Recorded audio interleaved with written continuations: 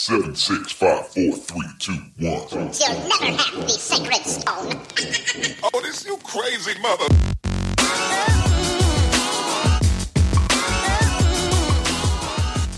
Welcome to the Dead Pundits Society. Now here is your host, Adam Proctor. Welcome everybody to this week's episode of the Dead Pundit Society. I am your host, Adam Proctor, coming off of a 2-week hiatus. I took Labor Day weekend off, and prior to that, I released an old interview that I had with Alfie Brown, a nice, short, but sweet addition to my new Hot Takes and Field Notes segment that I'm running here on the Dead Pundit Society. But this week I'm back, and I'm feeling fresh, I'm rested, and I've got a great interview to bring to all of you. It's one that I did several weeks ago, but it's still incredibly relevant, as it probably will be for all time, unfortunately. Joining me this week is Phoebe Maltz-Bovey. She's the author of a book that came out this past spring.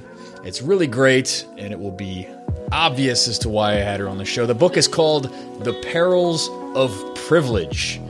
She's going to break down the good, the bad, and the ugly of privilege politics and privilege theory and the way that it's affected the progressive, center, and far left over the past, 9 or 10 years or some kind of nonsense like that. So, it's a really good interview. It was a challenge for me, though. I did an interview similar to this for you die-hard Dead Pundits out there. You will remember the interview that I did with Eric Levitz. We talked about the woke neoliberal collective or something along those lines. It's been so many months ago now, I hardly remember. I think that was in the second month of the show, if I'm not mistaken, last spring. And, it was a challenge to talk to Eric because he's a brilliant guy. But he was also far more, I would say, closer to the center than my average guest, on a weekly basis. Most of my guests that I have on the show are raving communists, right? We're all sort of like fire-breathing Marxists, and we don't have a whole lot of time for what goes on in, the liberal media, the more mainstream liberal think piece style social media sect, right? Well, Phoebe is very similar to that, right? She's a good principled progressive. She has really fantastic politics. But, her politics are probably more heterodox, I would say, than my own. She even opens up at one point in the interview saying that she supported Hillary Clinton early on in the campaign.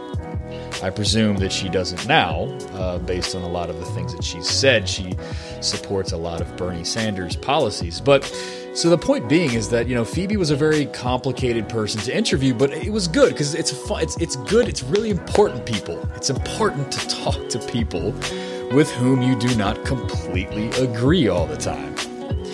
So Phoebe was able to challenge me and pull me out of my comfort zone in some really key areas. You'll listen to the interview, and like I said, for frequent listeners of the show, you'll probably pull out a couple places where you'll say, ooh, I don't know if I really agree with her there, or ooh, Adam's not going to like that. And, that might be true. And I'm sure I said some things that maybe, made her, look the other way or hold her breath or roll her eyes or whatever it is that people do when they're not sure of the intentions or the statements of the person they're talking to. But it was a really productive exchange, and she's a lovely person, a brilliant intellect, and I'm glad that I had her on the show. You all are going to really enjoy this. So, because I've been gone for a week or two, I decided to put the whole interview up for free of charge. But, as always, if you like the show, you want to support it, you want to get a lot of access to subscriber-only content, check me out on patreon.com/deadpundits. Smash that subscribe button for $5 a month or $8 a month. You will get access to all of the subscription content. I put extended footage up there almost every week now. There's a lot of stuff that's going up there, a lot of great stuff. You're not going to want to miss it. Support the show, build the New Left agenda. I've got a great series coming up starting next week. It is my Socialism for Regular Ass People series. And the name says it all. I think it's pretty self-explanatory. We here on the left and the Dead Pundit Society, we're not excluded from this. We use a lot of jargon. a lot of big words. We talk a lot about intra-left debate, and I think all of that's really important in its own context. But, we really need to start talking about socialism for regular-ass people. Big ups to the normies. We got to win them over to the project, and we can do it because our message is for the masses. So, that's going to start next week. If you want to support that project, head on over to patreon.com/deadpundits. Smash the subscribe button. Check me out on at Twitter. I'm at Dead Pundits on Twitter. You can if you never stop posting or you want to harass me on Twitter like most folks do, head on over there. Have at it. Check me out on Facebook. You can search for the Dead Pundit Society, press the follow button, and you'll get all the updates there. So, without further ado, here's my interview with Phoebe Maltz-Bovey. It's about an hour and a half long. We get down into the nitty-gritty. I think you're really going to like it. So, buckle up. Here it is. Enjoy.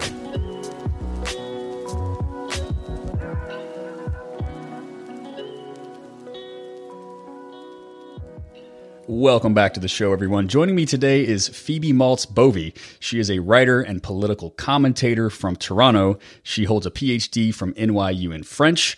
And more pertinent to today's interview, she is the author of the book, The Perils of Privilege. Phoebe, thanks for joining us on the Dead Pundit Society. Thanks, Adam. So I'm really excited to have you on the show.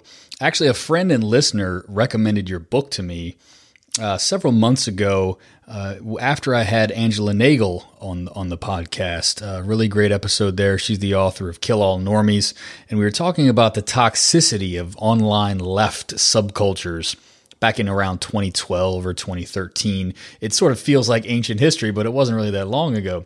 But the world has really moved on in really substantial and meaningful ways since then, so it kind of seems archaic and old-fashioned now to think about the toxicity of that call-out moment.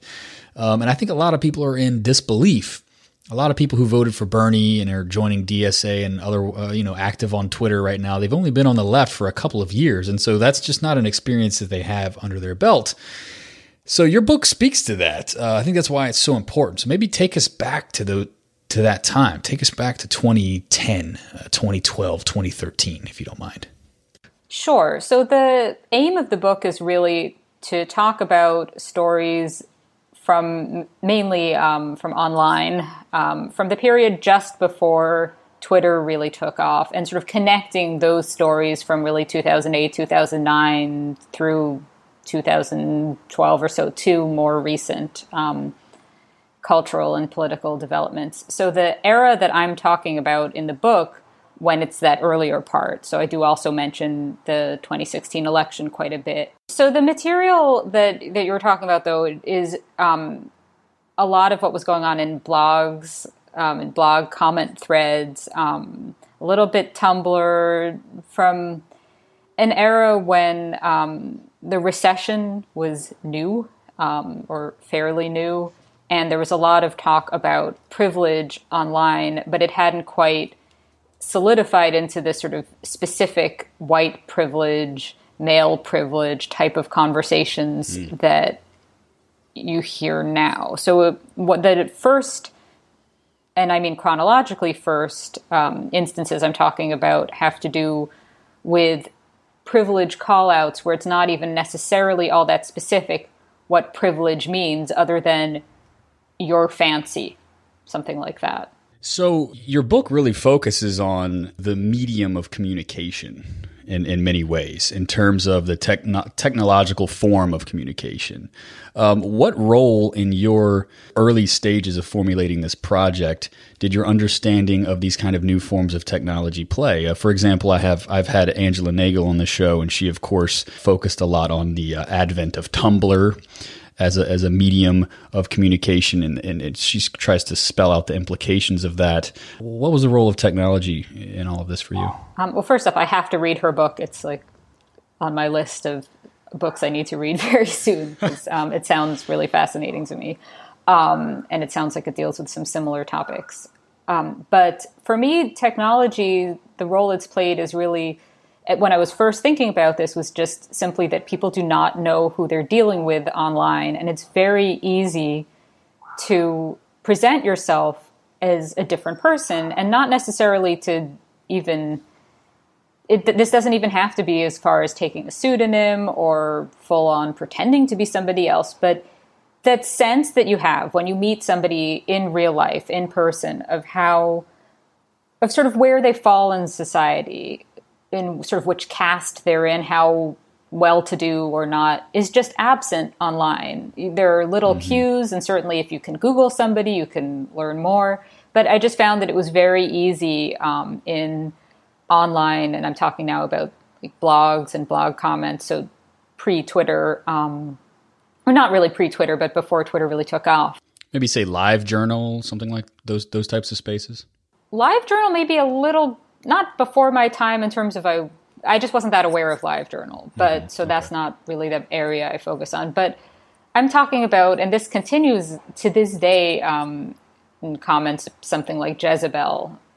But basically, people who were interacting had not met each other, didn't know who they were talking to, and it was very easy both to make huge mistakes, like for one person to accuse another of white male privilege and that person is a black woman who was accused or something like that, but also just in a sort of less extreme version of this, one person could tell another, oh, you're privileged, you've clearly always had it easy, and they just don't know because they just both don't know the person well and all of their specific life experiences, but also they just don't really have any just sort of immediate sense of who they're talking to.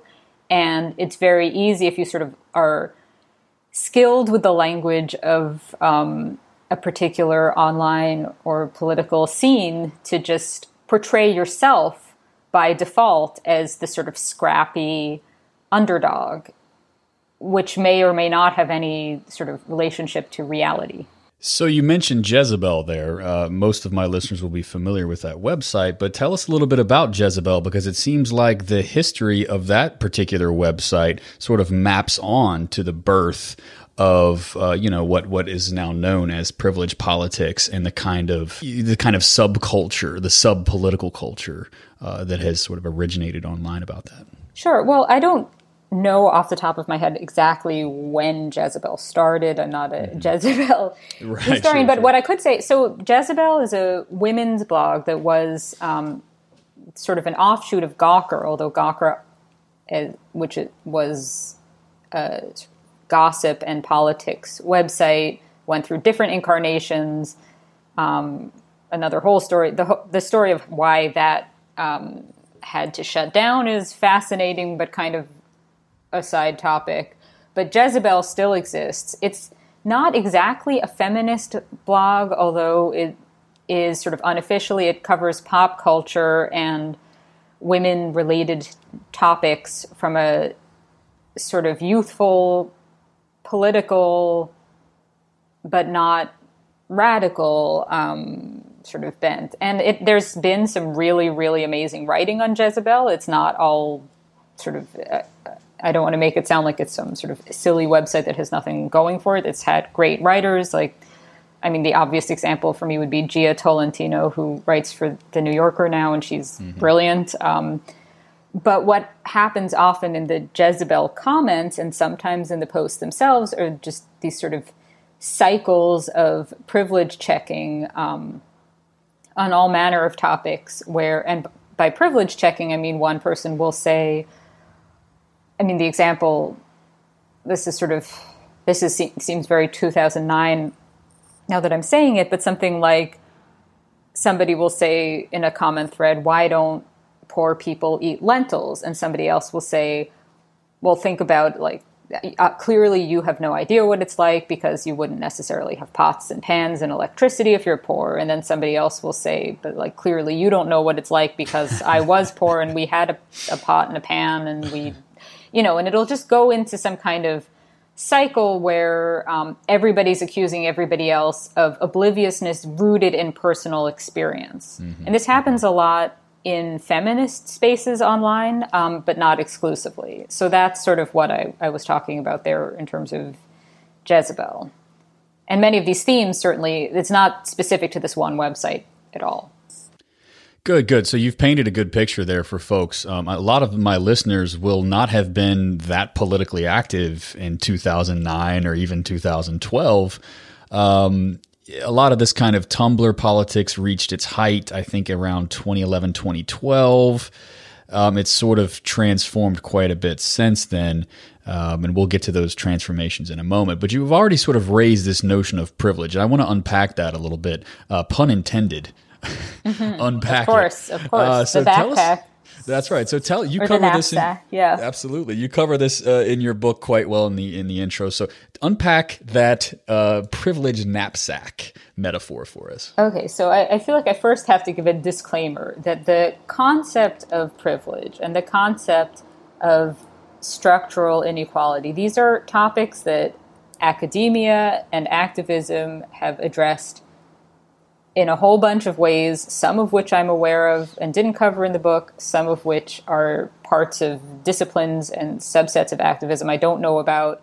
So this is not the full scope of the topic, which is pretty much endless. I mean, I was just reading an unrelated book for an unrelated reason, and similar things were talked about like in France in the 1960s. So this is none of it absolutely new. But where I start the story, for simplicity's sake, and because this is what people talking about privilege online frequently refer back to, is with Peggy McIntosh, who's a feminist scholar, in the 1980s wrote this paper that included in it a white privilege checklist, where basically she took the experiences she's had as a woman being discriminated against and imagined herself sort of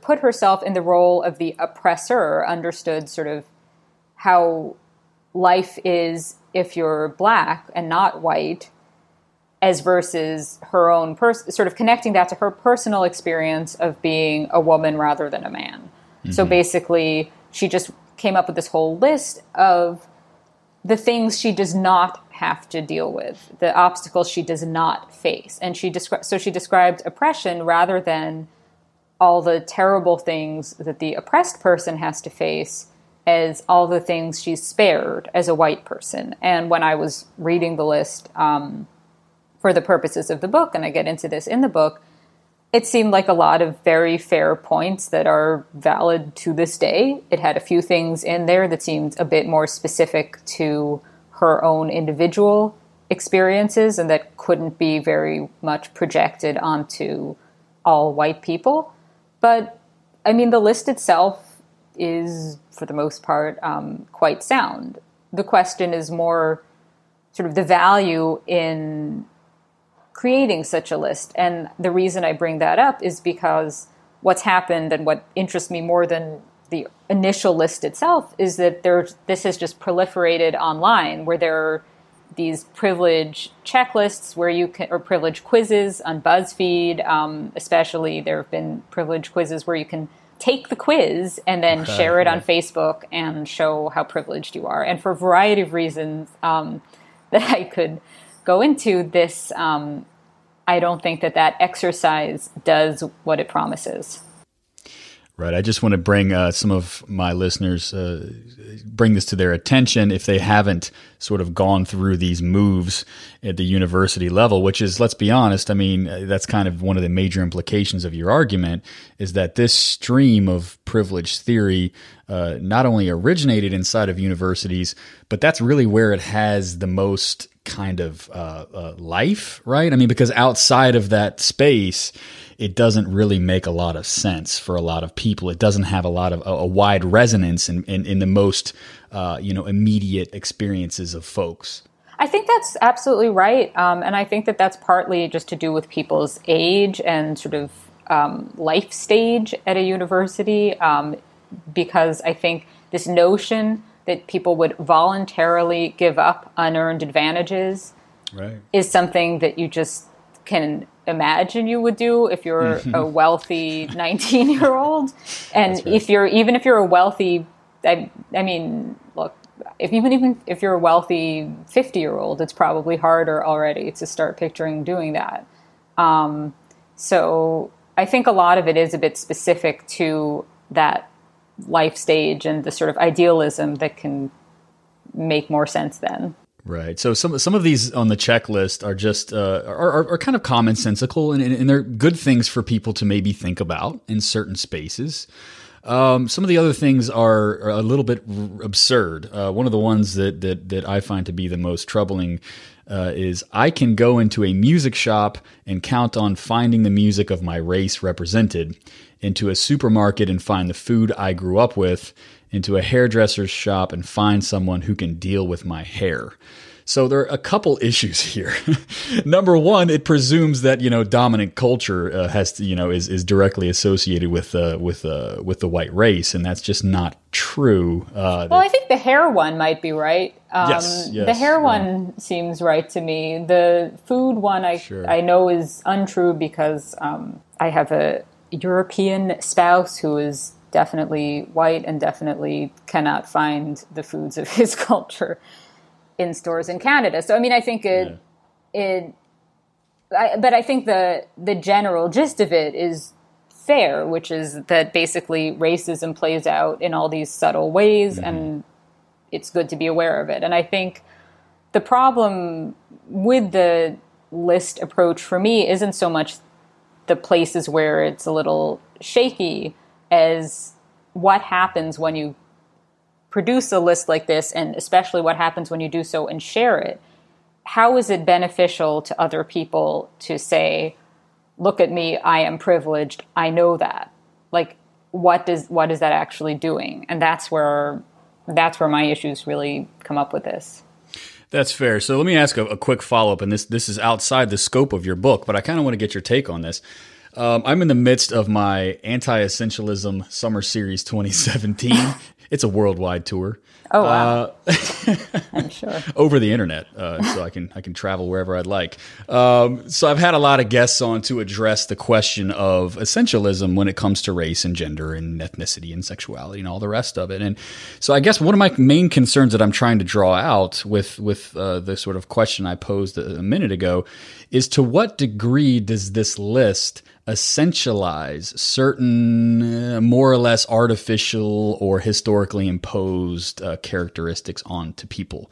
Because we use this notion, my race, in a very sort of absolutist, unthinking way, when perhaps these are distinctions that have been historically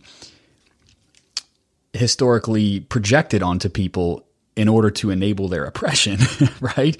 So I guess my question is, to what degree do you find these checklists sort of reify static notions of race that have been historically used to oppress people? Because it seems like that's kind of a double-edged sword here. I think that the white privilege checklist specifically isn't so much of a problem in that way. But what I think can be a problem, and this does get to the question of essentializing, and this is a huge topic, but I'll try to be as concise as I can about it. But basically, I'm thinking now of this is related to the privilege checklist, that there are these privilege walk exercises where on a college campus, for example, you take one step forward if you've had a certain advantage, or one step back if you've had some disadvantage or something like that. And there's this notion of just that there are these finite privilege categories. And I think that is fine and useful for describing society, but then if you're talking ever about individuals, it doesn't really get you there. And I think that there's been a whole range of forms of backlash to the privilege framework, some of which are just straight up racist or sexist, and just they're not really worth taking too seriously. But then there's also which I think is worth taking seriously, this question of individual experience not matching up with general trends. So you could say that there is systemic racism, there is systemic sexism, classism, and you could keep going.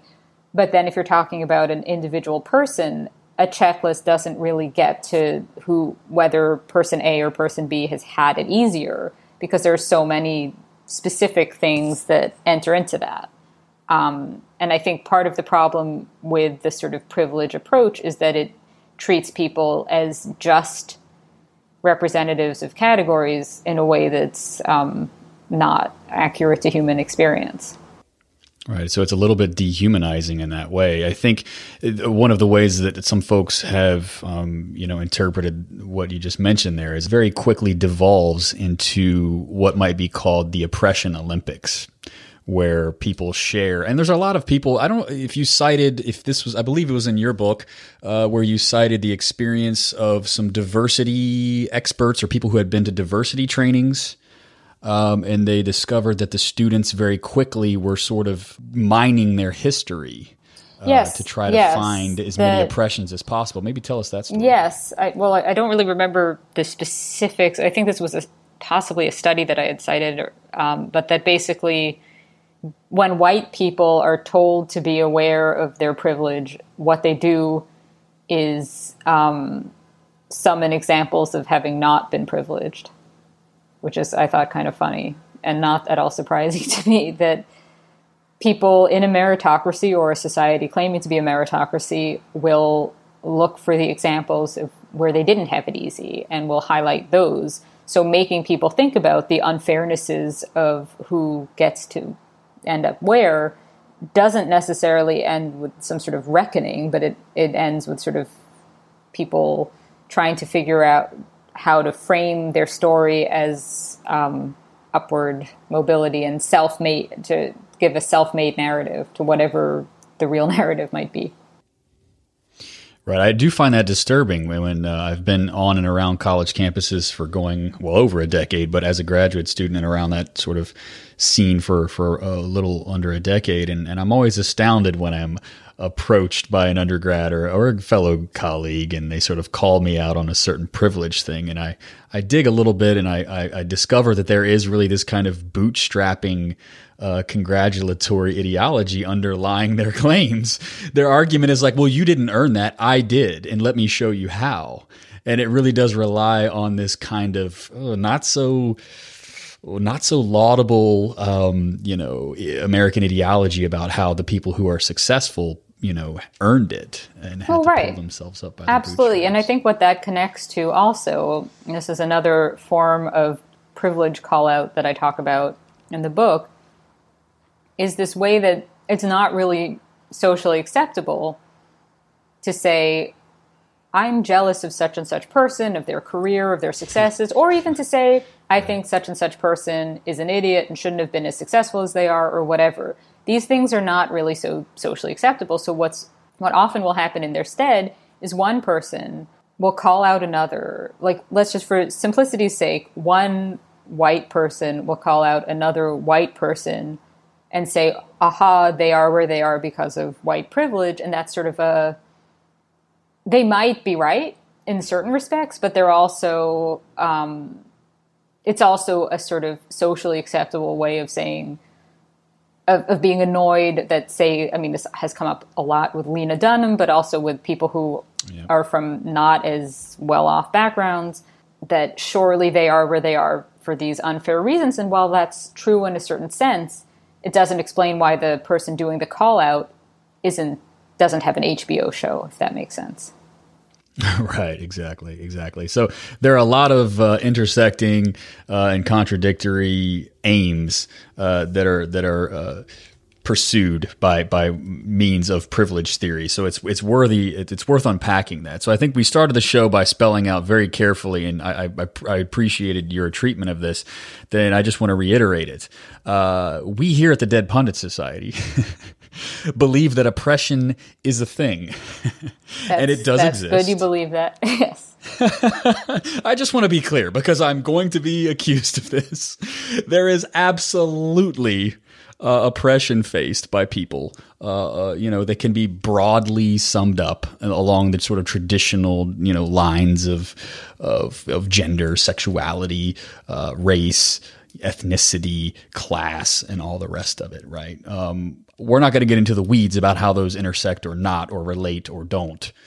But I just want to put that out there. But with that being said, your work really seems to separate the actually existing oppression of our society from the discourses we use to try to understand that. That's absolutely right. That was very well put. And it seemed, and there seems to be a great deal of pushback on that kind of separation. And I chalk that up to the moralism that exists in a lot of left and liberal spaces right now, and that the actually existing oppression is somehow inseparable from the historically constituted discourses that we use to understand that expression. So tell me a little bit about how that plays out in your work. So I think that what I want to make clear is that I think there's a difference between being critical of such phenomena as one white woman telling another white woman that she's a white feminist, and it sort of becomes these cycles of nonsense. And on the other hand, somebody who is in fact oppressed, speaking out about their oppression with or without the use of a term like privilege. So I think it's certainly fair. Like, some people have seen the title of my book, even read some or all of it, and said, but easy for you, And I think that's an understandable, I think if you see that privilege, if you're critical of privilege call-outs at all, you have to be clear. And I've tried to be clear in the book, although this is something where I think if I would have written it after the election, I'd have been even more precise and sort of loud about this in the book. That basically, it really depends whether you're speaking out against oppression that you're facing or whether you're using the theoretical possibility that somebody might be offended as a sort of tool in winning an argument or in making yourself look good. And these are different things. So I don't think that... I think that there's a point to be made that basically you can't be overly focused on criticizing discourse and, I guess as the parlance would be, silencing people who are speaking out about their oppression. I think you have to be careful with sort of who you're addressing with this. But at the same time, I think it is fair game to talk in a general sense about which strategies are effective and which aren't. And I don't think that that's silencing people of any background to do. I think that that's actually very necessary. And I think that what's come up a lot lately, so this is since I wrote the book, is that basically at a time like this, nobody should be talking about about rhetoric or discourse or any of that. And it should just be that whoever's the most progressive seeming and has the most followers on Twitter, you just agree with everything they say or something like that. And I don't think that that's getting anyone anywhere. And I don't think, so some people argue that that's sort of what caused Trump. I don't think that's what caused Trump, but I think to effectively fight the right, it's more helpful to sort of think of what are the most effective strategies. And I think that a lot of privilege discourse has not been effective. And the most obvious way to look at it is it's developed in the last few years, and have things gotten better? And I would argue no. That's right. So Angela Nagle's book has been incredible, just really unfairly accused of, blaming the left for the rise of Trump and blaming the left for the Ku Klux Klan, murder here in Charlottesville, Virginia, a couple of weeks ago. And it's really unfair, first of all, because it's just a terrible misread of Angela's thesis. But she's really more in line with what you just said there. It's not so that the left is to blame for Trump or any of the rest of it, but the left has sort of abnegated, or has sort of vacated the space of these topics of talking to people who don't fit the classic mold of the most oppressed person in the room. And they have left that space to the far right. So an example that's probably near and dear to your heart, being at University of Toronto. Jordan Peterson. Oh, Jordan boy. Peterson is an internet phenomenon. You cannot go on YouTube these days without seeing his videos featured. And if folks don't know, haven't particularly been following this. I mean, I vaguely know who he is and that he's controversial, but the details, right. Yeah, it's a different part of the university, I think. Right, fair. He's sort of a classic libertarian, classic liberal, and he's very much on this sort of free speech, kick, which I think is important. But he's coming at it from a very free market, hyper libertarian approach, and it's attracting a lot of people who I think would otherwise be on our side, but they don't sort of have the space on the left to feel recognized. Well, if I could just go back to something you just said about the left only wanting to address the most oppressed, I don't think that that's actually quite what's happening. I think that's often how it's described, and that's often especially how it's described sort of on the center left, the sort of I'm a liberal but I hate PC team, if as it were. But I think that's sort of a misunderstanding. I think what the privilege approach has done is it's a way of maintaining the status quo and of still hearing from the same voices one always would hear from, but now there's this focus on privilege awareness. And the example I always think of for this would be the sort of veneration of the comedian Louis C.K., because he has these bits where he's just so privilege aware. And he's sort of congratulated for this, and it's like the best thing is like Louis C.K. is aware of privilege, of his privilege, and isn't that great? It's certainly better than if he were racist and sexist and generally a bad person. Yeah. But is that really the pinnacle? And I think under the privilege framework, yes, that is the pinnacle, is privilege awareness, not actually shifting who gets heard. That's a very good, important corrective, I think. Yeah, I'm glad you raised that, because the word I like to use on this show is woke. The way that woke and wokeness has been appropriated by the kind of the thought leaders of today in a way to translate this into social status and power that doesn't really change anything in the end. Right. So the focus becomes, I think woke entered this sort of mainstream political discourse about while I was writing the book, because I remember having to refer back to like an article as it appeared while I was writing. But, I mean, it predates the book also.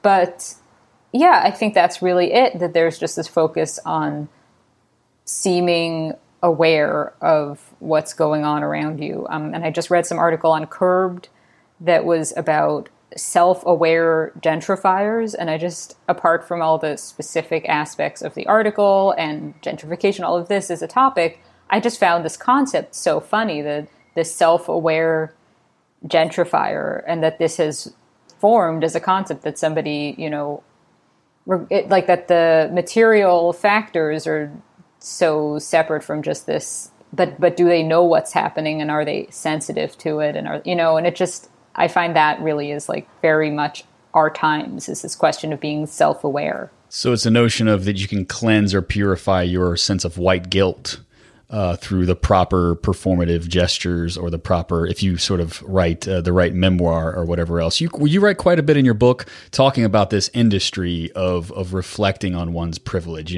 I as a white woman, I as a white man, and then there's sort of this, purification ritual that goes on. Tell us a little bit about that. Sure. So that happens, it's mostly it's possible that this has to do with my own reading habits, but my sense from reading beyond that a bit is that it really is mainly white women doing this. I don't see a ton of, as a white man, I think, personal essays. Simply, right. Maybe we should see more, actually, unfortunately. Could be. But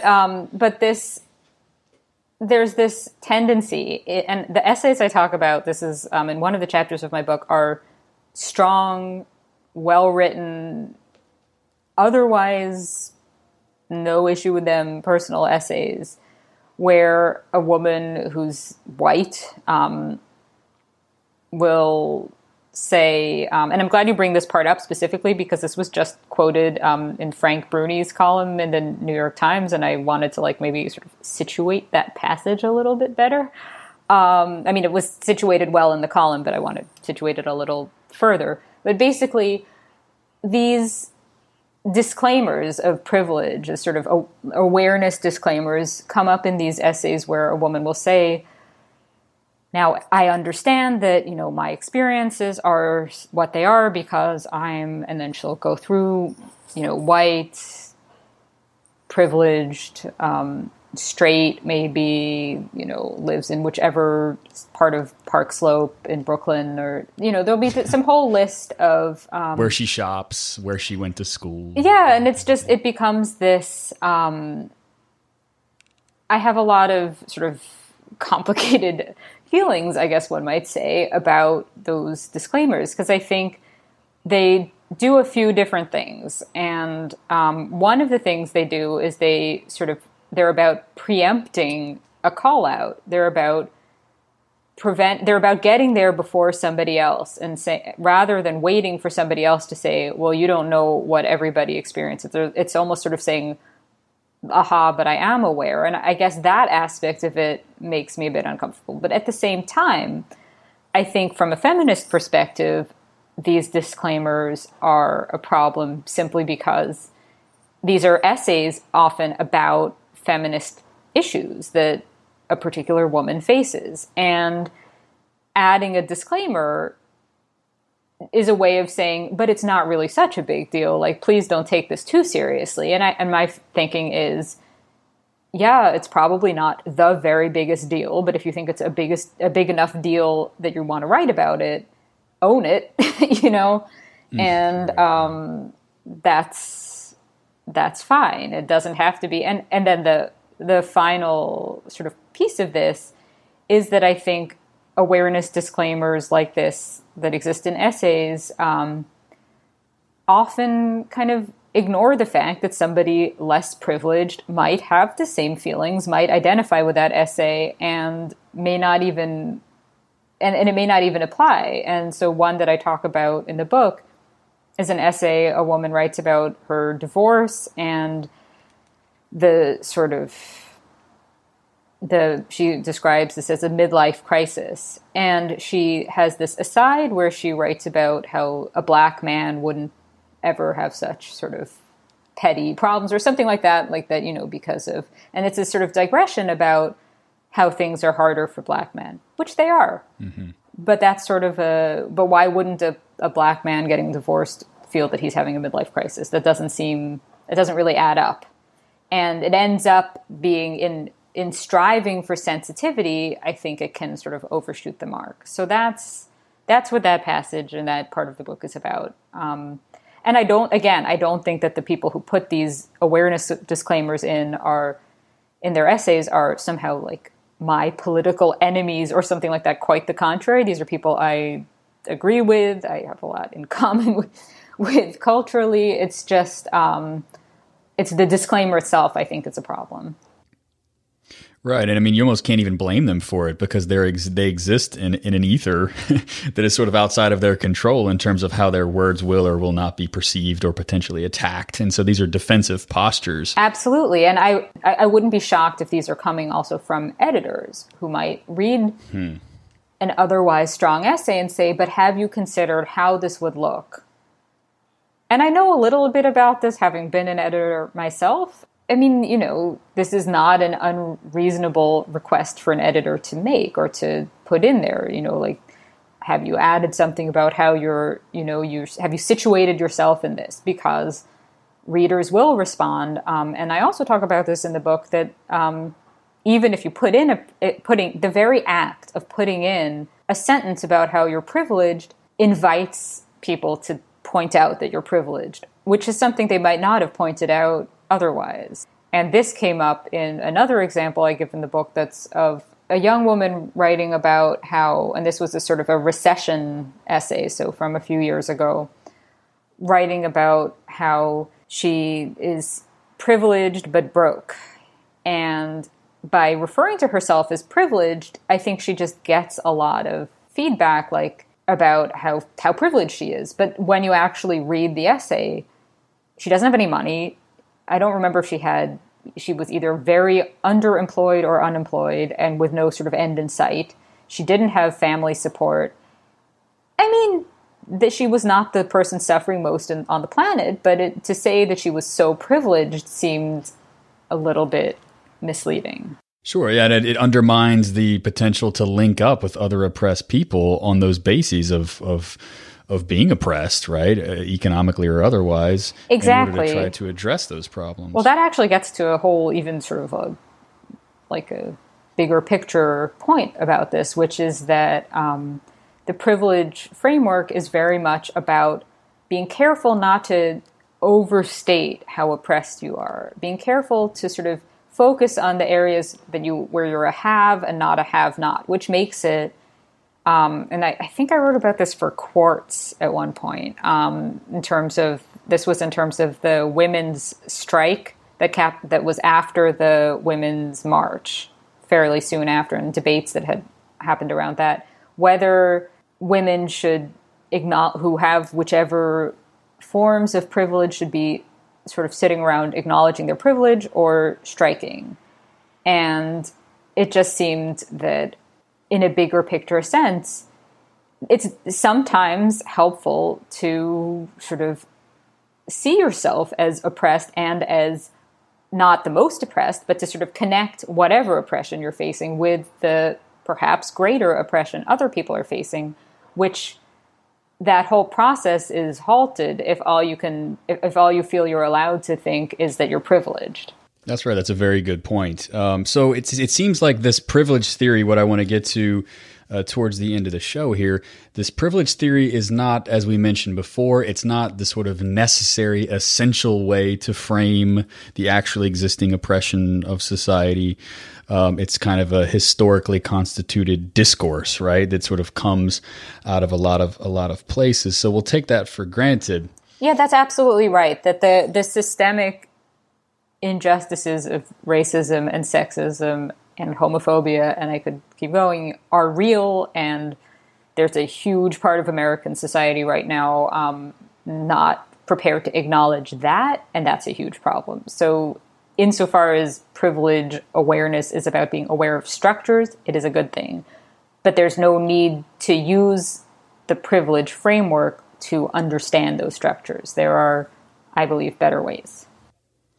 Right. So on the one hand, it's a double-edged sword, right? So I think a lot of the energy that the millennials are given credit for in terms of injecting into the political sphere comes from the kind of intense affective power of this privilege theory framework. And so that's great. I mean, a lot of the Bernie Sanders or the Jeremy Corbyn type of energy that you see is sort of the result of some of that, right? But there's also another generative aspect of the theory, and I want to ask you about your take on this. It seems like privilege theory too easily transforms systemic gripes into injuries that can be more easily managed by the system without threatening it. Does that make sense? Yes, it does. And that's why I wonder about your mentioning socialist politicians in this context, because I think that this is what's often said is that it's more liberal, sort of progressive, not necessarily socialist politics is where this is more associated with, in terms of like, rather than sort of changing the structure of society, having a few sort of cosmetic changes like that. I mean, I guess that's one aspect of this. Sure. So let's make it concrete here. You talk in your book about the role of privilege in the Clinton-Sanders primary campaign, in the way that that was wielded onto certain commentators and so on and so forth. So that's a good concrete way to think about how privilege is, as a theoretical apparatus, is used to either defend the status quo or not. Yes. So that really did... The privilege conversation did kind of explode around the Democratic primary, and it also had its other whole branch on the Republican side. But just to focus for now on the Democratic side, there was this ongoing conversation, certainly on Twitter, also in articles, where Clinton supporters and Sanders supporters were accusing one another of privilege, often in the sort of framework of imagine being, because, the imagine tweet where you sort of suggest that it's inconceivable that somebody could have a different view than you.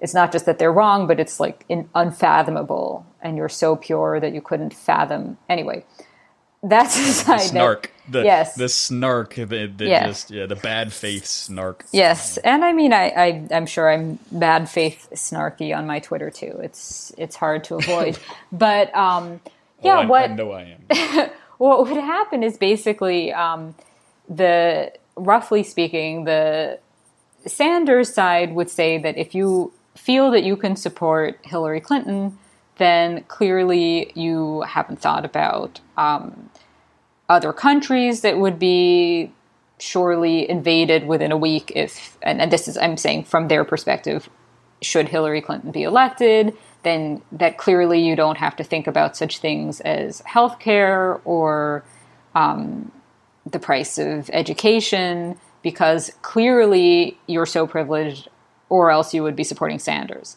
Then you have the Clinton side saying, clearly, if you support Sanders, it's because you're so privileged, you don't need a woman in office. You're okay with there having not been a woman president yet at all.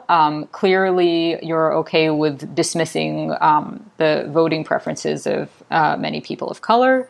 Clearly, you're okay, and this is, again, I'm giving the Clinton side. I'm just giving both sides, and then I'll give where I stand in this after. But that, from the sort of Clinton side, would be clearly you are so privileged that you don't care about having a Democrat who would actually win. That came up quite a bit, as I recall. So there were basically these two sides accusing each other of not simply being wrong about the candidate, not simply saying Sanders is better, no, Clinton is better, but saying that being wrong on this was only conceivably rooted in privilege. And I think that was just kind of fascinating, because I think in a certain sense, everybody was right. Maybe certain forms of privilege were motivating some Sanders supporters and some Clinton supporters. I think that's probably true to some extent. I don't think you can ever point to exact cases of this, because it's, voting is more complicated than that. And support for a candidate is more complicated than that. But I thought it seemed, given that you could make the case in both directions and there was really no sort of answer to this, it just struck me as kind of not so effective. Right. So it sounds like this privilege theory has really altered the way that we argue and we debate one another. And I mean, not only just across the left-right divide, right, but also within the sort of liberal left progressive sort of sphere, right? As you just mentioned, so many debates are waged by way of these kind of personal stories and appeals to authenticity. Yes. Right. So it's not so much a matter of making debates and trying to persuade people via arguments and facts. It's more so, can I prove and demonstrate that I am the type of authentic, ontologically pure person that has the right to even have this debate in the first place? I think so. And I think it's this weird sort of signaling of authenticity that sort of paradoxically is about hiding who people really are. And one example, I do talk about this in the book, is where Corey Robin, who I agree with about a lot of things, disagree with about other things, had profiled once for Tablet, and he is making a pro-Sanders point that I had agreed with. I did support Hillary Clinton initially, so that's, but there are aspects of Sanders' platform that I strongly also supported, and one of them was free college. And he was calling out a New Yorker writer, a young woman, I believe, definitely a woman, I believe fairly young, for how privileged she would need to be to, I guess, support Clinton. And it seemed, but he did this with this kind of enumerating her CV of privilege, as it were, like where she'd been to school or whatever. And sure, But is he from a different background? No. What was this doing? Why did we need to hear about this woman's background? And it also seemed like the sort of elephant in the room was, well, she's a woman. He's not. Maybe on some level she's supporting Clinton for that reason. And isn't that also privilege, gender? So it just seemed, why are they even, this shouldn't have been about identity, because I think he was in the right about the point he was trying to argue. So I found this frustrating also because I wanted him to win the point. So I think that's the issue. Is I think there's a way that the right will criticize privileged discourse in order to just kind of laugh at it and say, haha, look at the left eating itself. And if you're actually on the left, it's kind of like, just don't do this. Just, you're not getting points across. This is just sort of pointless. Right. It's on us to do better, right? Yeah. Whether we agree or not, I've tried to push this as much as possible in the progressive spaces that I'm a part of. It's like we've forgotten how to make arguments, right? Yeah. That's one of Angela Nagel's more overarching points that we got to in this 2-hour interview that I did with her some months ago that I really loved. And she argues kind of like, when at the point when a political ideology or a culture loses the art or even the impulse to make arguments for itself, it has become decadent. And it is necessarily on the decline. And there's a way in which kind of like progressive politics really is the poster child for that, really. Like, I mean, we don't really even feel compelled to make persuasive arguments anymore because we code our debate tactics in these kind of battles around authenticity and ontological, essentialism in terms of everything that we've just talked about. And I'm really getting into the hyper theoretical weeds here. So let's take it. No, it's okay. I mean, do that. Yeah, I don't know about the I know decadent. you can follow. I can follow it. I'm not sure if it's the decline. I mean, I do. What I do think though is that it just sort of, I don't know about whether I say in the big picture it's a decline, but what I would say is that it has, and this is something I also address in the book, that it has prevented a sort of really intense embrace of this privilege framework has prevented the left from really pushing back, at least until maybe the last week or so, against Trump, because there is the sense that, well, the white working class, even though he has all these wealthy supporters, but that it's to understand the cultural feelings of lack of privilege, and it becomes then that it's sort of not PC to criticize Trump, and he wins then, and well, he did win, and now, so I think the left can make its own job more difficult sometimes. Right. It seems that we should be attracting folks that we can align ourselves with in a variety of ways, and we shouldn't be ruling them out offhand because they have certain, privileges that other folks don't. I think that's kind of what, to make it as more what I just sort of spewed out there a second ago, more concrete. We could be building larger, more effective coalitions if we focused on the things that we had in common. Right. It's always a risk. You're always dealing with the potential that within those coalitions, there are going to be hierarchies and there's going to be blind spots that a lot of people have in terms of not seeing the oppressions that are faced by people. But it strikes me that, fighting together on those terms, at least, brings forth the possibility of victory. Right. Yeah. I mean, I think there's this question of sort of like how big of a tent to sort of have and just how accepting to be of people who, I think there was this extreme example just now where somebody decided he was owed a column in the New York Times to say that he supported Trump until 5 minutes ago, like actively supported him, and now he's changed his mind. So that's something else. That's like a kind of extreme case.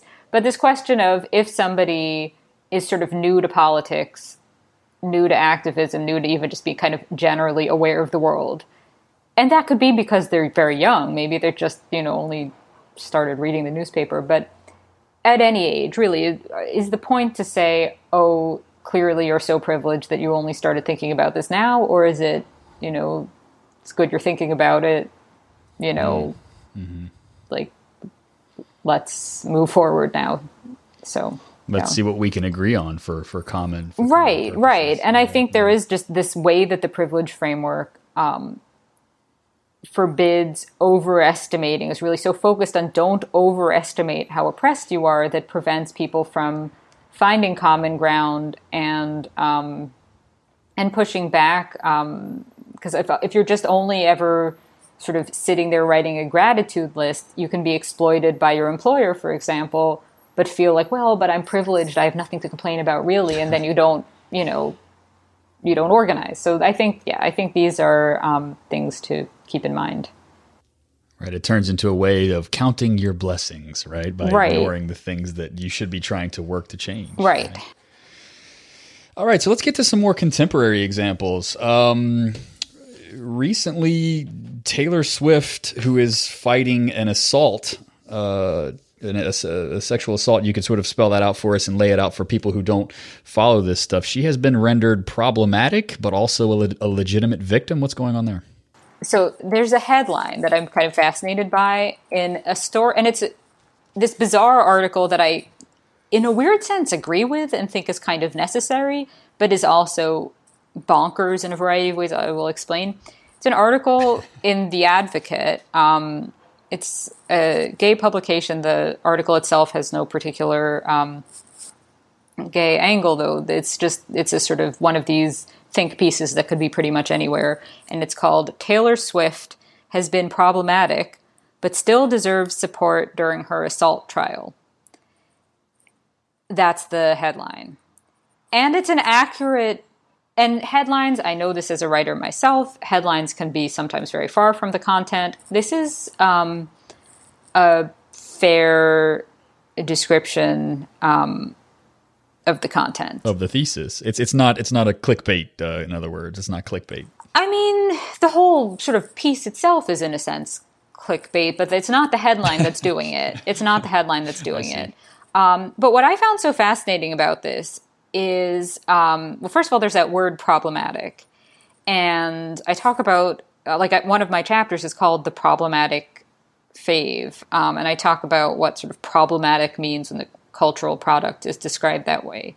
But if you just look at this headline, Taylor Swift has been problematic but still deserves support during her assault trial. Yes, true. Taylor Swift, even if she has made a music video with cultural appropriation in it, and I have not followed these stories deeply enough, or Taylor Swift deeply enough to know whether that's the case or not, but even let's say she has. Let's say there was cultural appropriation in her music video. She still did not deserve to have her ass grabbed non-consensually. I mean, that's, of course, that seems sort of obvious. But I guess what this headline and the piece itself kind of get at is, well, why is that even a question? Are there people even saying this? Or is this an idea the author is sort of planting? You know what I mean? Like, is this the author's own notion that people even would? Because it's not very persuasively argued in terms of examples. Like, has there been a real silence? Because I saw this article, but I also saw my Twitter feed had all these prominent feminists taking Taylor Swift's side pretty loudly. So it seemed like the deafening silence of people not supporting Taylor Swift because she's been problematic. I was not seeing this, but who knows? Everybody has, yeah.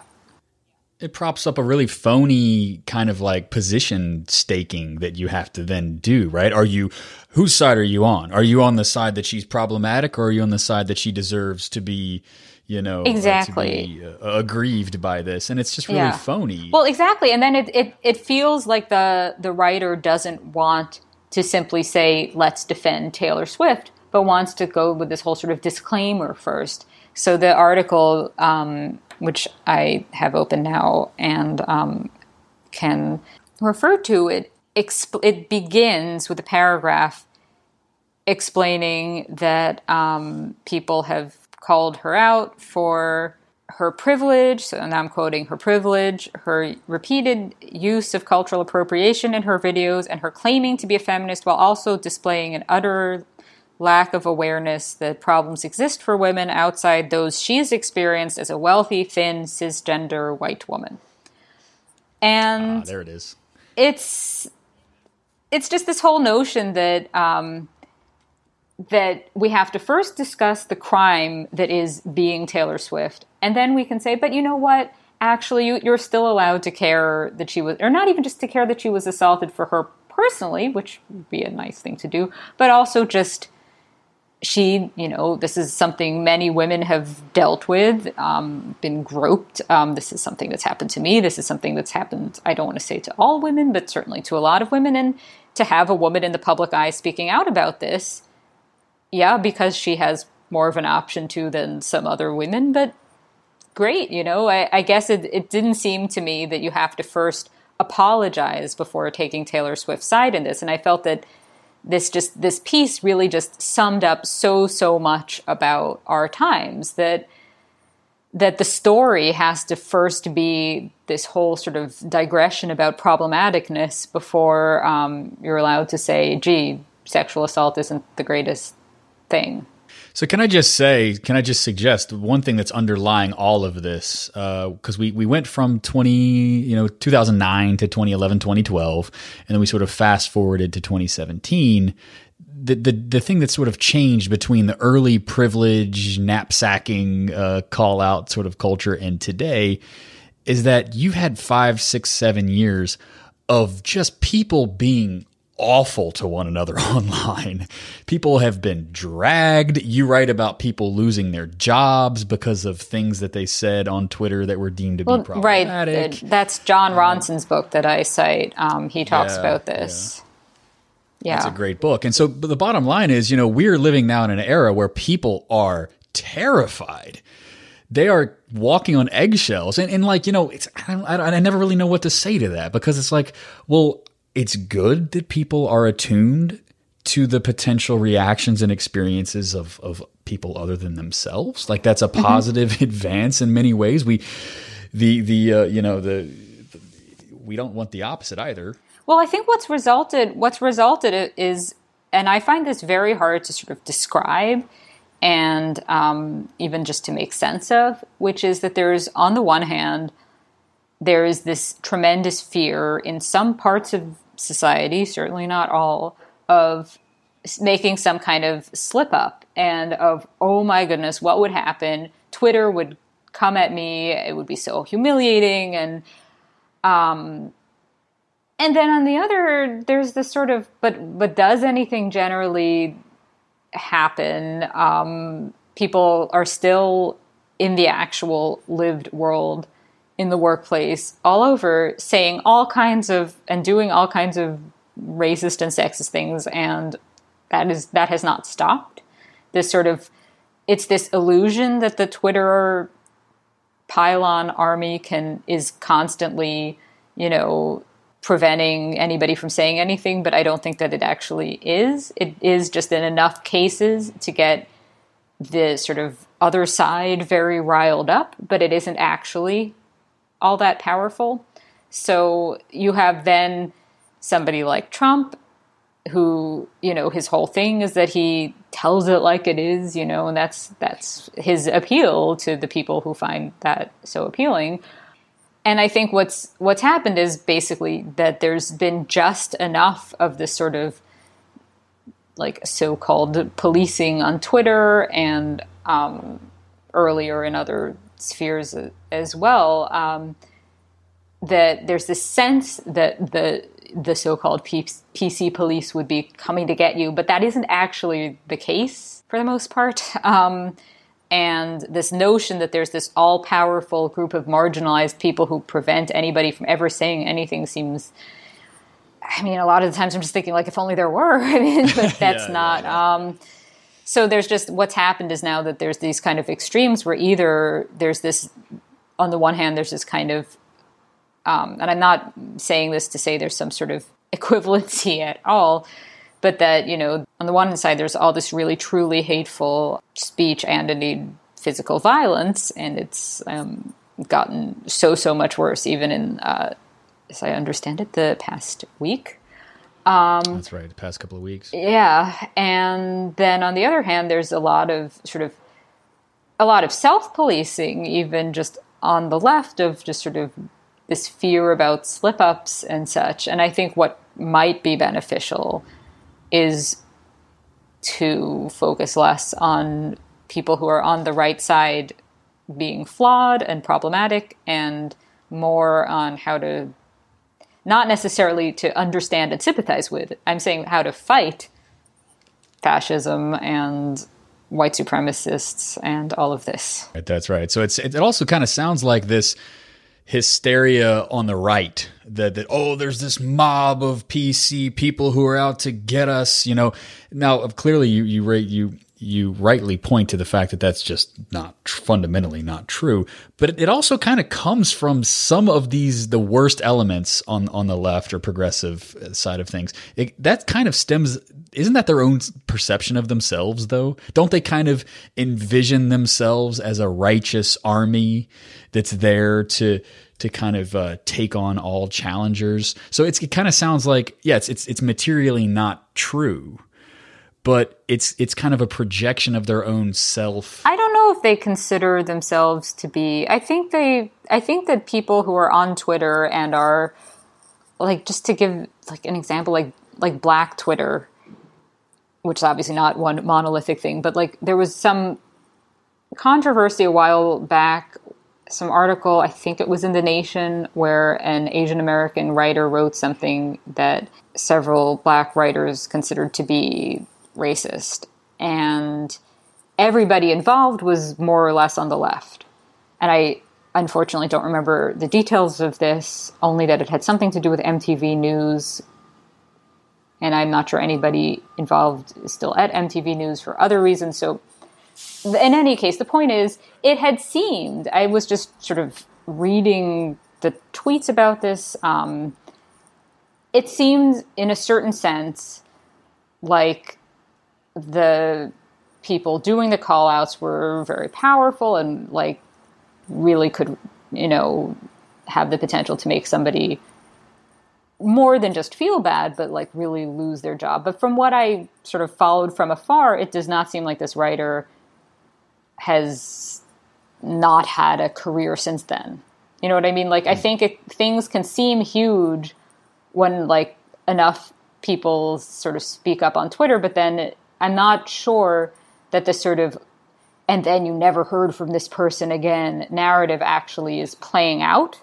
You know what I mean? Okay, so I see. I think then there's these separate issues where, where people are called out for being not just offensive in an otherwise somewhat left-wing article, but something like where somebody's participating in a white supremacist rally, and then the fired and all of this, which there I think the question that poses is something else, which is really more the question of when the wrong people are identified, when it's not actually that person, and then that's its own question.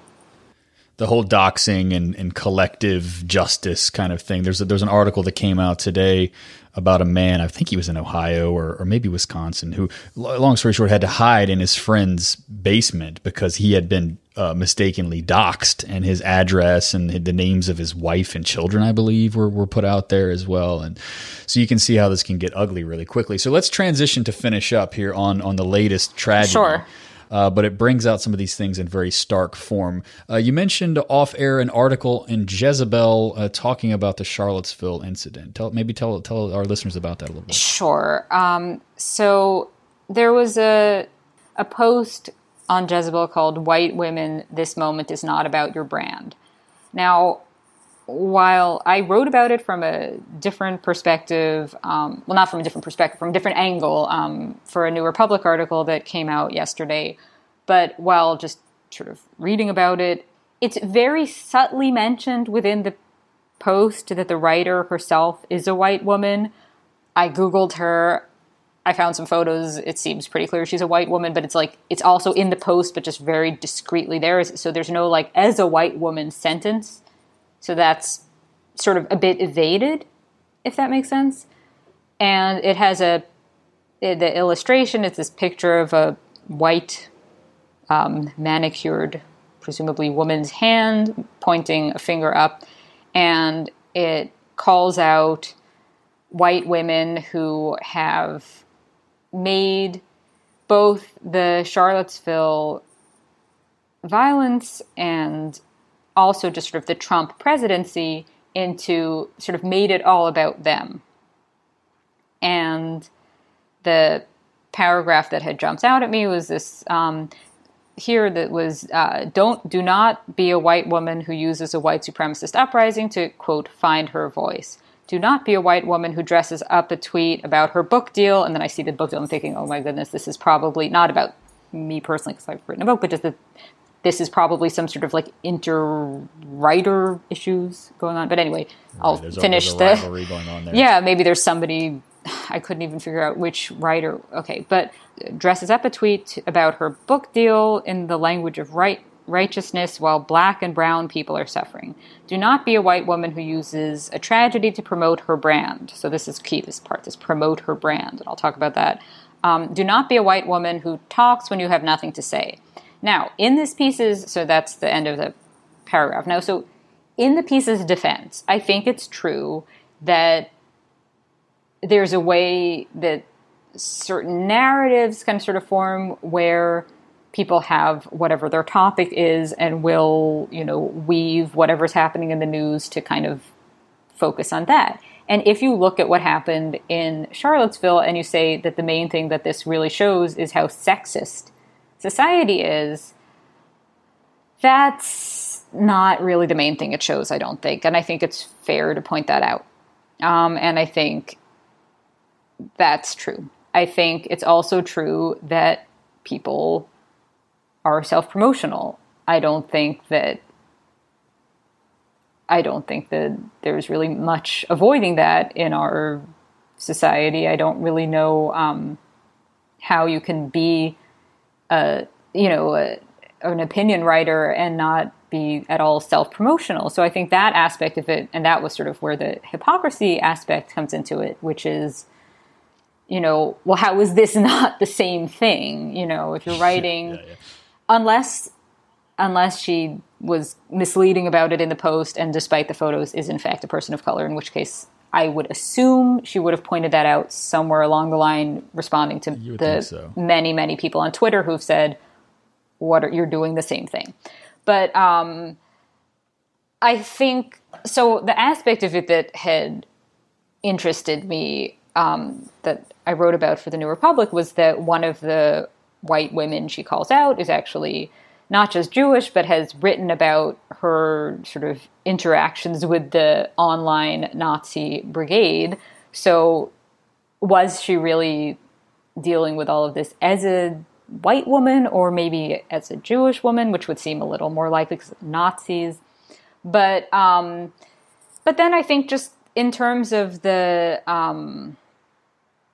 what this also really just sort of reminded me of was what I talk about in the book in terms of this question of sort of white feminist women trying to position themselves as that they're not the white feminists with like the capital W, capital F. It's these other white women are the white feminists. And this becomes this kind of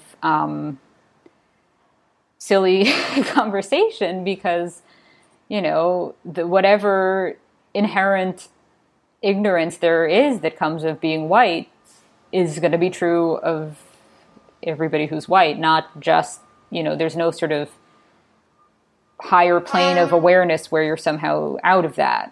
It seems like at the real heart of this, with the branding hypocrisy and then the, awareness jockeying that you're talking about that goes on with who can absolve their white guilt the best or something, it all boils down to personalizing or individualizing what are actually like societal systemic features, right? Like you rightly point out, like we can lament the fact that we are all now our own personal brands, right? Mm-hmm. We're our own personal brand representatives. We are our own PR departments nowadays. Thank you, neoliberalism, right?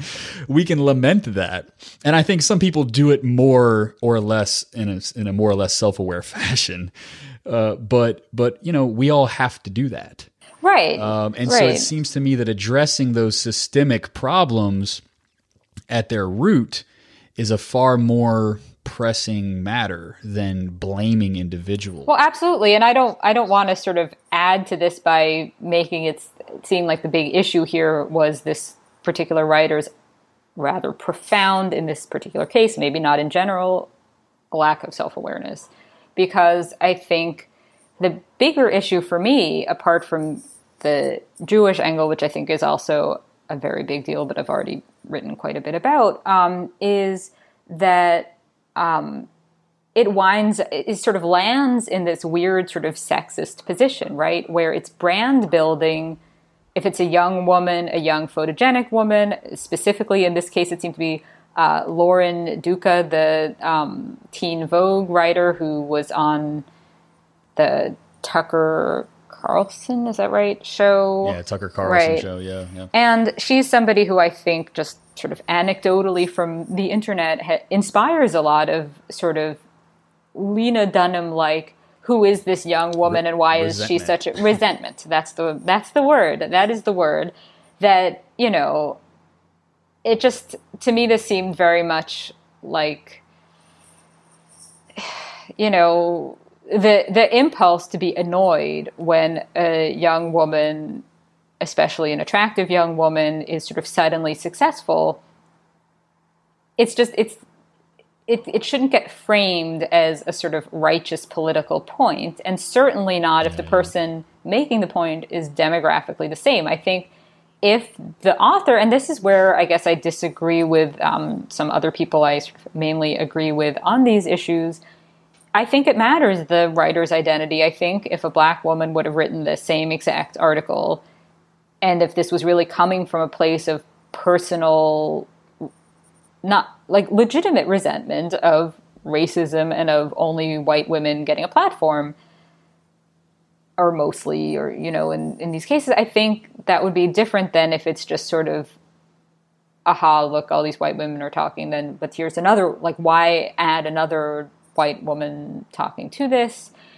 And then, indeed, the black woman screenshotted in this post was annoyed at both the post's author and the person she was annoyed at in the screenshot, because it was sort of, she used the word Columbusing in a tweet, that her tweet had been Columbused, and then so it was a sort of amazing internet controversy on all the levels. Soup. But apart from it being just sort of inadvertently sort of incredibly entertaining, what the serious aspect of this is it feminist to be saying that certain women should just sort of be quiet if in the world we live in, if Lauren Duca is more quiet, is her spot going to a woman of color or is it going to a white man? Well, realistically, I would suspect a white man. I think there are ways to... I don't think that feminism has reached the point where the issue is really that Lauren Duca needs to be quiet. I think it's more... there need to be more women of color, perhaps, also taking some white men's spots, as it were, if that makes sense. You know, I think like the way this all played out just struck me as, again, it would have seemed different to me coming from a woman of color.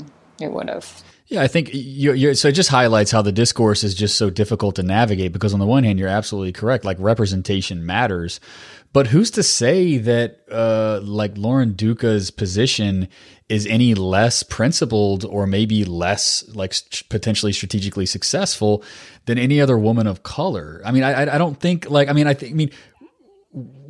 just want to like, we can certainly, I don't want to attribute the goodness or badness of anyone's argument to the pigmentation in their skin, right? Like, I think we can all name really atrocious thinkers from every racial and ethnic category across the world. And so I think we really have to do better than that. And we have to rely on actual arguments that people are or are not making. Well, I think there are cases where identity matters and in speech, and that I think this would be one where it does. I think the value of this argument, if the argument is white women should be quiet and it's coming from a white woman, it's inherently... Yeah, I see your point. You see what I'm saying?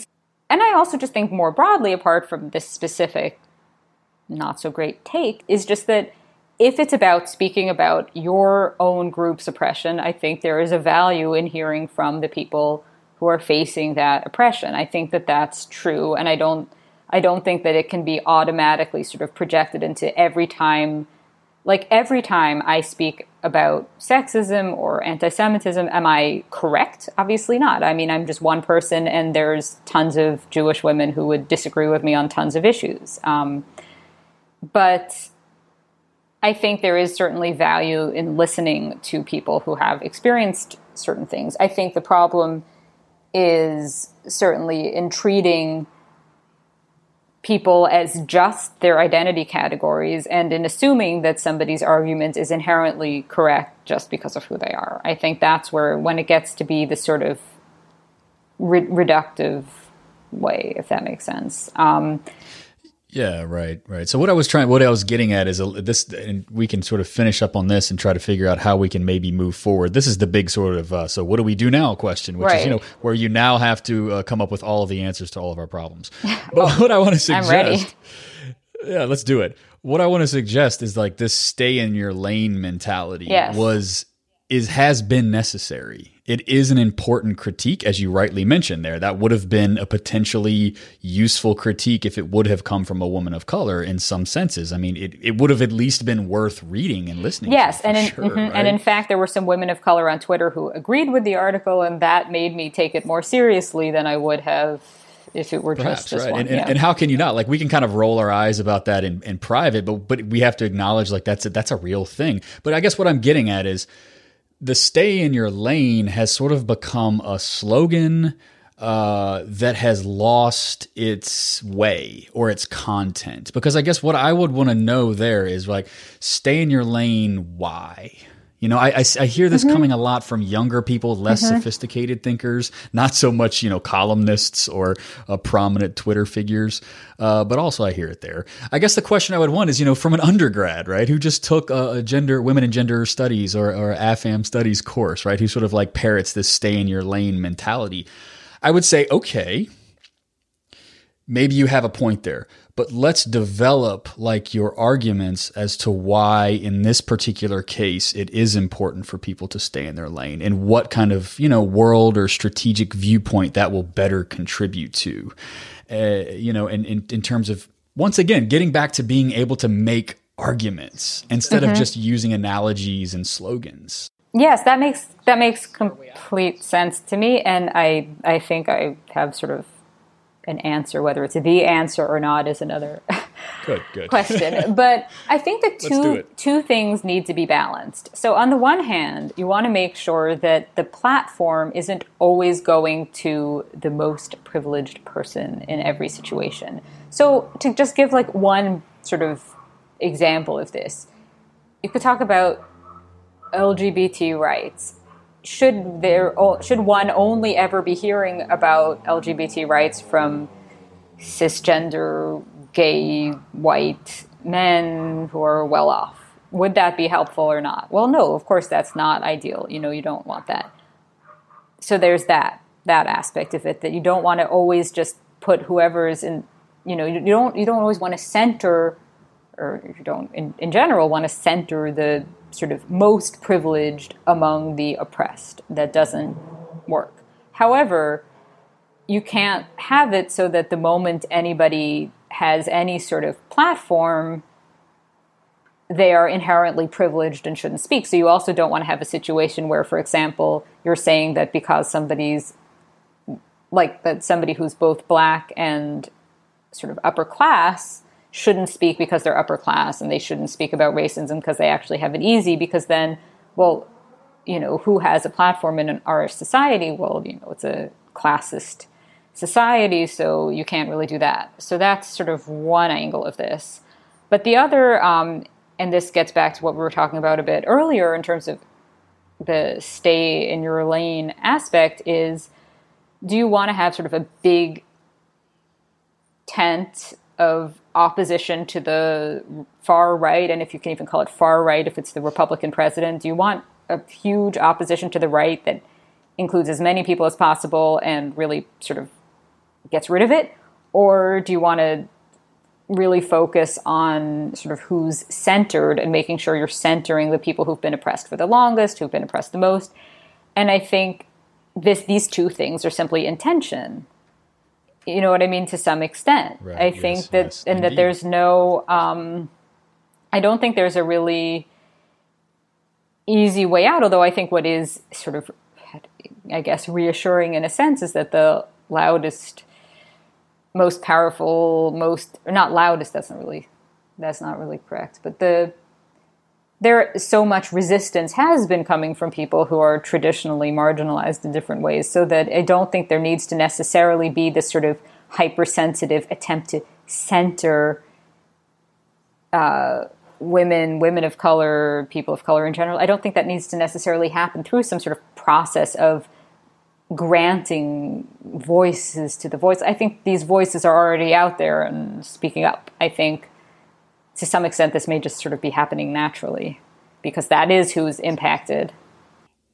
That's right. It sounds to me like it brings to mind something one of my guests said a few weeks ago, is that like on the one, if you center and you obsess about marginality and you valorize marginality for marginality's sake, you'll find that the room that you're organizing, you're having your organizing meeting in, you could gather those people up and fit them inside of a phone booth.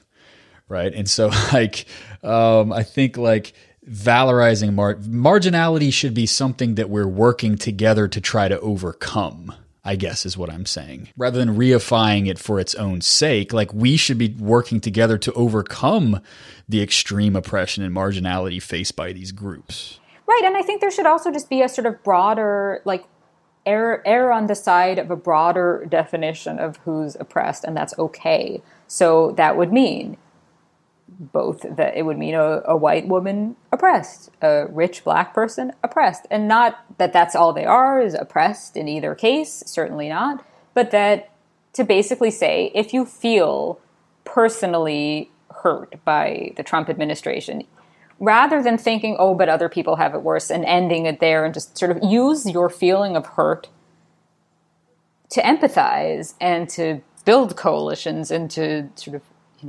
resist together, rather than sort of counting your blessings and staying home, if that makes sense.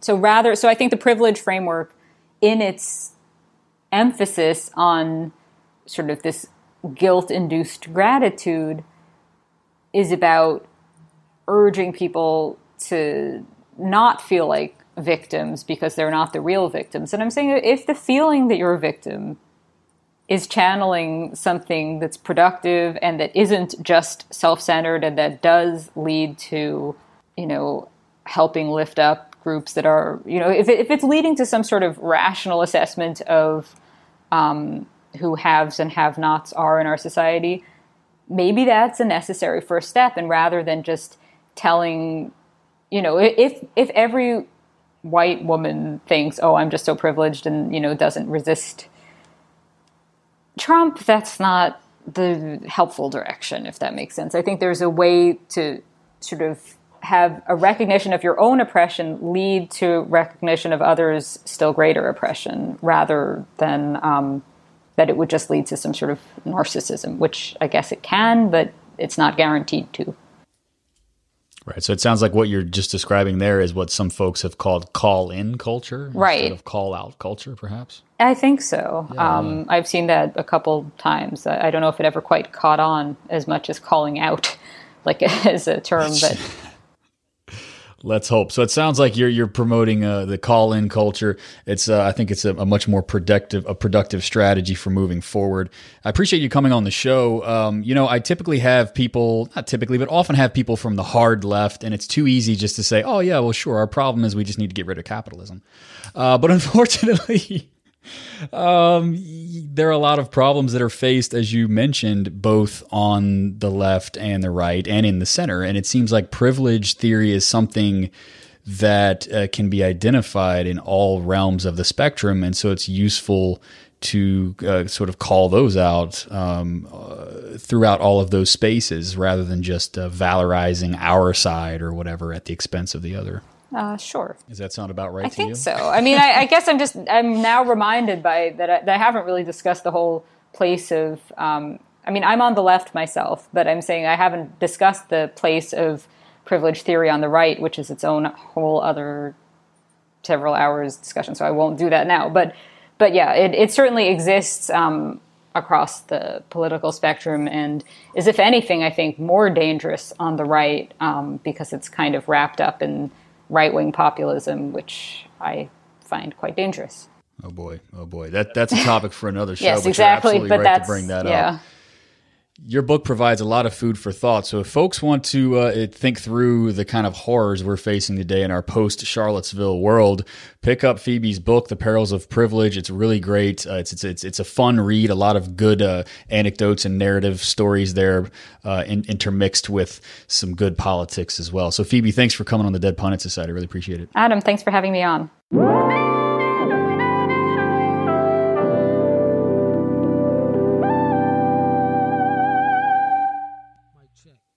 And that was our show. Thanks again to Phoebe Maltz-Bovey for coming on the Dead Pundit Society. Once again, the book is The Perils of Privilege. It's really good. It's a fun read. She has a good journalistic style to her writing because, I mean, as she mentioned, that is her background. And, really it is the story of our lives, people. She's writing about stories and narratives that you will be familiar with if you've been on the left for any amount of time. Going all the way back to 2009, 2008, all the way to 2015-16. She's telling stories that you will be familiar with, mentioning figures that you will know, in some cases love or hate. It's kind of like if my writing was worth a shit, this would kind of be like a memoir, right, of my own time on the left, and I really enjoyed it. You will too. So buy the damn book, people. A lot of really good episodes coming up in the next couple of months and weeks for you guys. We're going to push this Socialism for Regular Ass People series. I'm really stoked about it. As I mentioned at the beginning of the show, socialism is for everybody. And it's about time we started acting that way. It's about time we started acting as though our message was for the masses rather than the few self-selected cult members, that post too much on Twitter or whatever else. So, good stuff coming up. Talking to Connor Kilpatrick next week. He is a columnist and notable socialist commentator. His article in the print version of Jacobin this month is about Tony Mazzocchi, legendary Tony Mazzocchi, labor leader. Adolph Reed was good friends with him when Tony was still alive. So we're going to talk about his impact on the environmental movement of all things. Labor and environment are not two things that are often talked about together. They're often at loggerheads, actually. So it's an interesting piece. It deserves a lot more attention. So we're going to talk about Connor. We're going to talk to Connor about that, rather, next week. And you're all going to enjoy that a lot, I promise you. A lot of good episodes coming up on the relationship between the Democratic Party and the left, going back to the 1960s and 70s into the neoliberal period. I've also got another episode talking about the birth of the third way and triangulation politics, starting with Bill Clinton. A lot of good stuff coming, people. I'm just going to tease that for you. Not going to get into the details. I don't want to spoil it, Anticipation is the key to pleasure, people. You can use that in other aspects of your life, if you know what I'm saying. So, in any case, check me out on patreon.com/deadpundits. Find me on Twitter @deadpundits. Find me on Facebook at facebook.com/deadpunditsociety. Press the follow button, you get all the updates there. In any case, the series of fall 2017 is going to be Socialism for Regular Ass People. Get excited about it. I know I'm excited about it. We're here to reach the masses, people. We're not going to stop till we win. Might be a while, though. But in any case, we'll try to have fun while we're doing it. So until next week, Dead Pundit.